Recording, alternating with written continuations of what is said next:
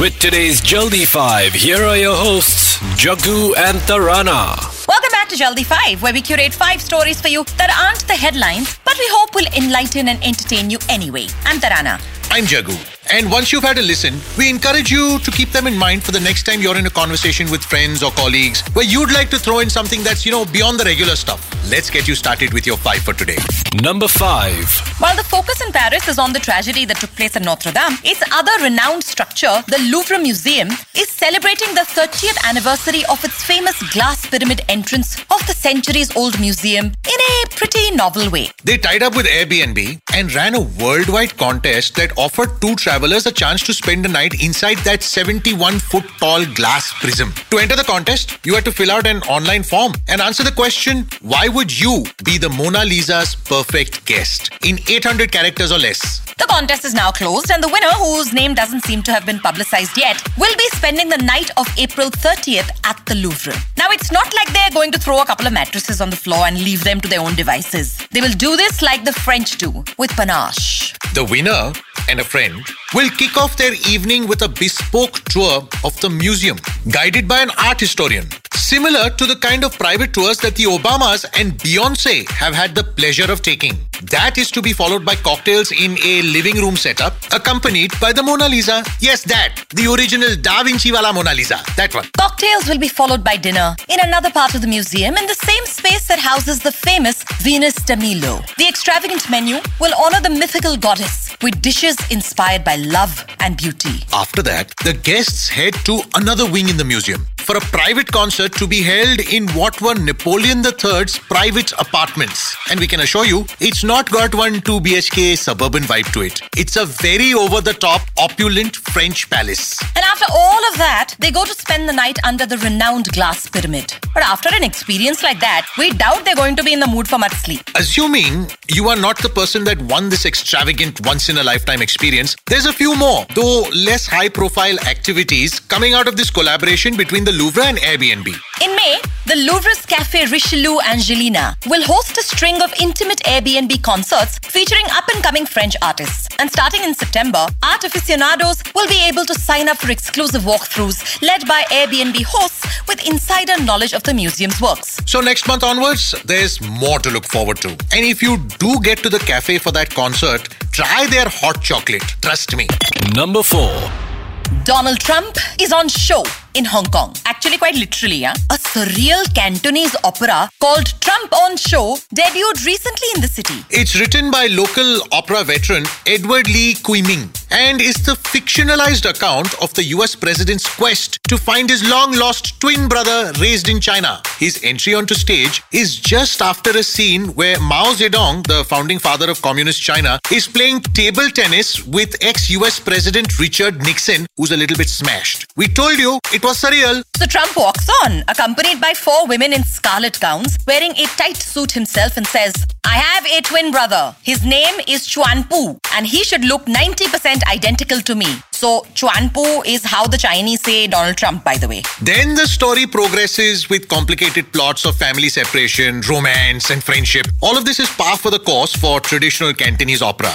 And in a nod to tradition, it features elaborate dancing, Chinese musical instruments, and high-pitched vocals. Cantonese opera itself is a 500-year-old art form which started losing its popularity after cinema and television became popular. So much so that almost all the opera theatres in Hong Kong shut down. 9 years ago, the writer of Trump on Show, Edward Lee, rented the last one called Sunbeam and saved it from closure. Since then, he's put up over 30 original operas, pretty much reviving an almost lost art. And one of the ways that he makes it interesting is to bring it into modern times. So Trump on Show, besides its cast of very contemporary political characters, also involves the US-North Korea summit and even intergalactic warfare. Seems like he's taking it into the future also. There's also an Ivanka Trump character, as well as Trump doing the finger pointing and "you're fired" thing that he made famous during his own TV show The Apprentice. And in case you're wondering, who would want to see this on stage? The 1,000 tickets for each of its 4 shows sold out.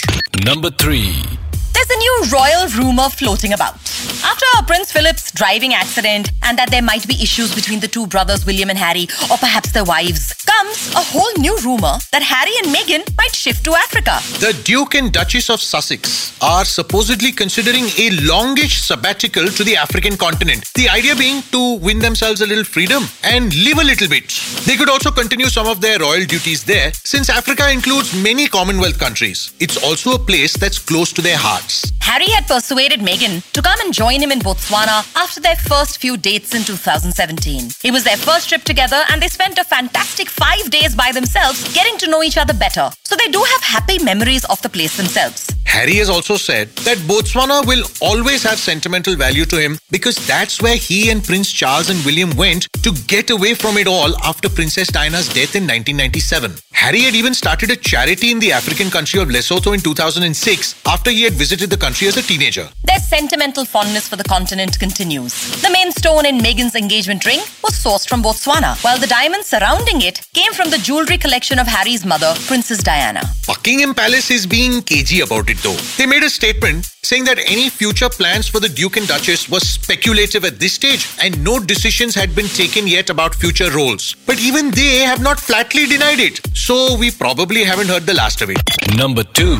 You like to travel fancy but couldn't be bothered with taking off and landing at airports? There might be something for you. It's called the tilt-rotor aircraft. Now, it's not a new thing. The military has been using it for years. But for the first time, a production model is on track to be approved for civilian use. Now, those roles will include emergency medical evacuation flights, search and rescue operations, and this is where you come in, executive travel. How is this different from what a helicopter does, you will ask? Basically, distance and height. A helicopter can only take you so far and so high. These tilt-rotor aircraft can fly more than 1,000 miles. So that's like over 1,600 kilometers, which is basically about the Delhi-Bangalore distance. And some of these prototypes can fly as high as 25,000 feet comfortably over any bad weather. It's basically a helicopter doing a plane's job. So these hybrids fly thanks to turboprop propeller engines on the ends of each wing. Each engine swivels up or down, depending on whether the aircraft is hovering, landing, taking off, or cruising across the sky. So as an example of what it can do, a low-flying search plane can spot people on the ground. But those people must then wait for a chopper to transport them to safety. A tilt-rotor aircraft could save time and potentially lives by doing both, flying on long-distance searches and then hovering and hoisting people up from the ground. As a millionaire, you could also fly very comfortably in these aircraft and land on a helipad close to you, maybe on your own roof instead of at an airport. Of course, you do have to be rich. It has a capacity for about 10 passengers and the price tag is expected to be about $25 million. That hasn't stopped people and organizations from pre-ordering it, huh? The company that's making them, the Italian aerospace specialist Leonardo, has already received orders from the US, the UAE and Japan. Or you can wait about a decade or so for their newer concept, which will seat about 25 passengers and will no doubt be more expensive, but I'm sure it's worth the price. Look, let's compare it to a Mercedes. There is nothing more annoying than sitting in your E-Class Merc and right then having someone in an S-Class pull up right next to you. This is the same situation, except it involves more zeros in the price tag. Number 1. And finally, with so much of Trump every day, especially with this whole Mueller report circus nowadays, it's good to hear about a more intelligent president, even if he's an ex. There's going to be a tribute exhibition to Barack Obama in his hometown of Chicago. And it really is going to be Obama all the way. Rob Pruitt, an American artist, began creating Obama portraits on the day of his presidential inauguration. Now he's done 3,000 of them, basically one for each day that Obama was president. Each painting features a scene from that day's news, depicted in red, white and blue. Some portraits are political, such as his first State of the Union address as president. Some are personal, like Obama walking his dog or spending a quiet moment with Michelle. But unfortunately, even then you can't avoid Trump. There's also another painting of Obama that is back in the news. Nothing to do with this exhibition. It is actually his official presidential portrait that was made at the end of his tenure by artist Kehinde Wiley. So a t-shirt featuring a satirical version of that portrait was added to Donald Trump's online gift shop, selling for $28. It depicts Obama spying on the current president through binoculars. Proceeds from the sales of those t-shirts will go towards Trump's re-election campaign. Whenever you feel he can't go any lower, he finds a way to surprise you, that fellow.